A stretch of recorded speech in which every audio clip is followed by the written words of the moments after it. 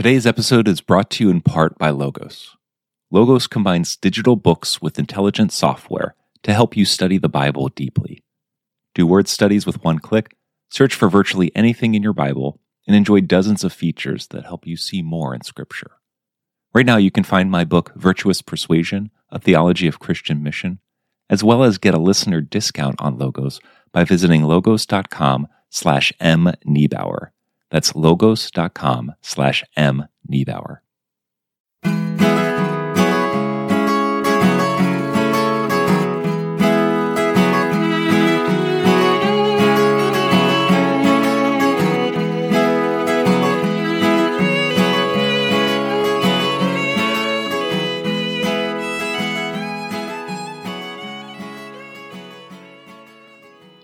What does it mean to be pure in heart?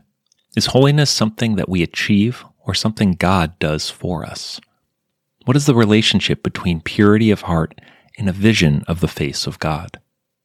Welcome to This We Believe, the podcast where we explain the essential texts of the Christian faith. My name is Dr. Michael Niebauer. Jesus continues the Beatitudes by declaring, "Blessed are the pure in heart, for they will see God."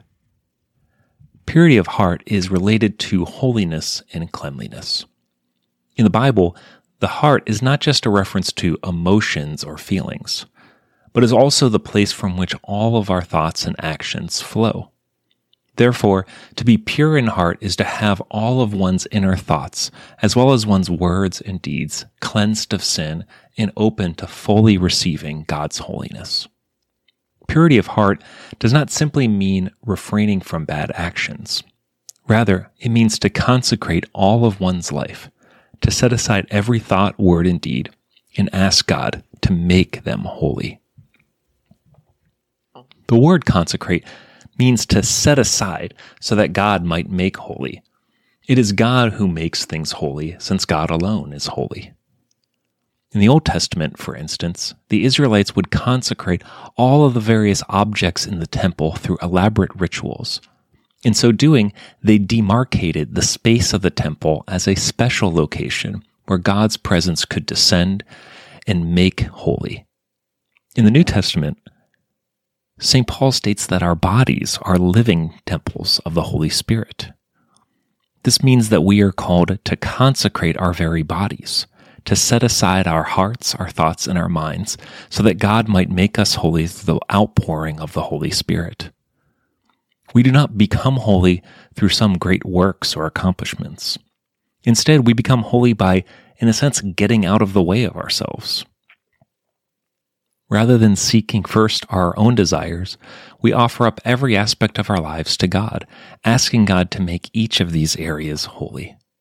This is a much higher standard to strive for. Often we can think of purity and holiness as simply the striving for the avoidance of sin. Here we identify those actions that are wrong and assume that everything that is not wrong is morally neutral. Take, for instance, our television viewing habits.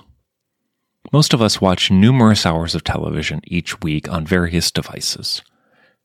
We can identify within these activities areas of obvious sin, such as the viewing of pornographic, violent, or exploitative material. It is, of course, important for Christians to refrain from viewing such material. But those who are pure in heart do something more. They consecrate their television viewing. They set it aside and ask God to make their television viewing holy and honoring to Him. The pure in heart do not simply avoid harmful images. They seek to honor and delight in God with what they watch, how they watch, and how often they watch television. Such a consecration could wind up drastically altering our viewing habits, perhaps even forcing us to scale down the amount of TV we watch and avoid shows that, although not explicit, distract us from honoring God. While the pathway to Christian maturity often begins by identifying and refraining from obvious areas of sin, it should lead us to this further pursuit of holiness. We should seek to consecrate every thought and action, to set it aside and ask God to make it holy. In so doing, God will make us individuals who are pure in heart.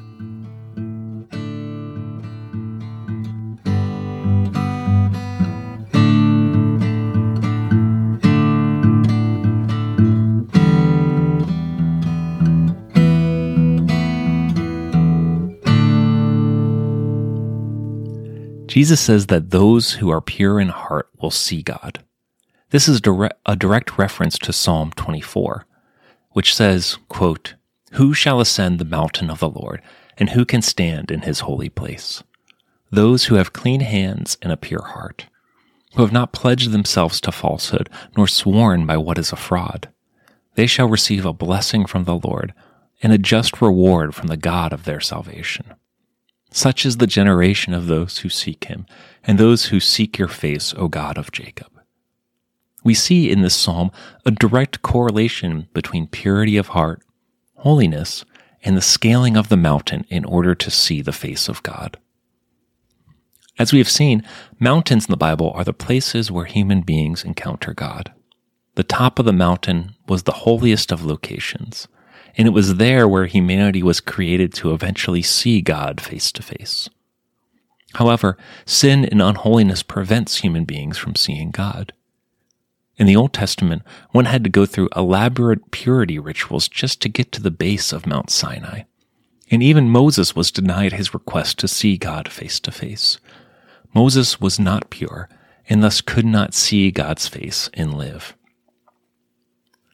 However, in this beatitude, Jesus promises that the pure in heart will see God. It is a promise that those who believe in him as Lord and God will receive the Holy Spirit. And this Spirit of God will be at work inside of them, slowly making them holy. This process of becoming holy, what Christians call sanctification, will be brought to completion when we die and are resurrected in the last day. This is why in the book of Revelation, our resurrection takes place on a mountain. We will finally be able to ascend the mountain of the Lord, all the way to the top, where we will see Jesus face to face. The Holy Spirit will have completely sanctified us, allowing us to see Jesus and live forever. What does this future reality mean for us in the present? While we are not completely holy in this lifetime, we can still become more sanctified in the present. As we consecrate our whole hearts to God, as we offer up every area of our lives to him, God will give us clean hands and pure hearts, and we will begin to see Jesus more fully in the present. This vision of Jesus, for the time being, remains internal. We will see Jesus more clearly in our hearts and in our mind's eye as we become more holy. And this vision of Jesus in our hearts will stoke our hopes for the day when what we see internally, we will see externally on the mountain of God. On Mount Zion, we will see Jesus face to face. It is at that moment that the words of this beatitude will fully come true. We will be people made fully pure in heart by the Holy Spirit, and thus will see God. I'd like to thank you for joining me today on This We Believe. If you have enjoyed this episode, I'd ask that you tell one other friend about us, and this will go a long way to helping us reach others. You can also leave a review for us on Apple Podcasts. If you would like to connect further, please visit our Facebook page at This We Believe Podcast, our Twitter at we_believe_pod.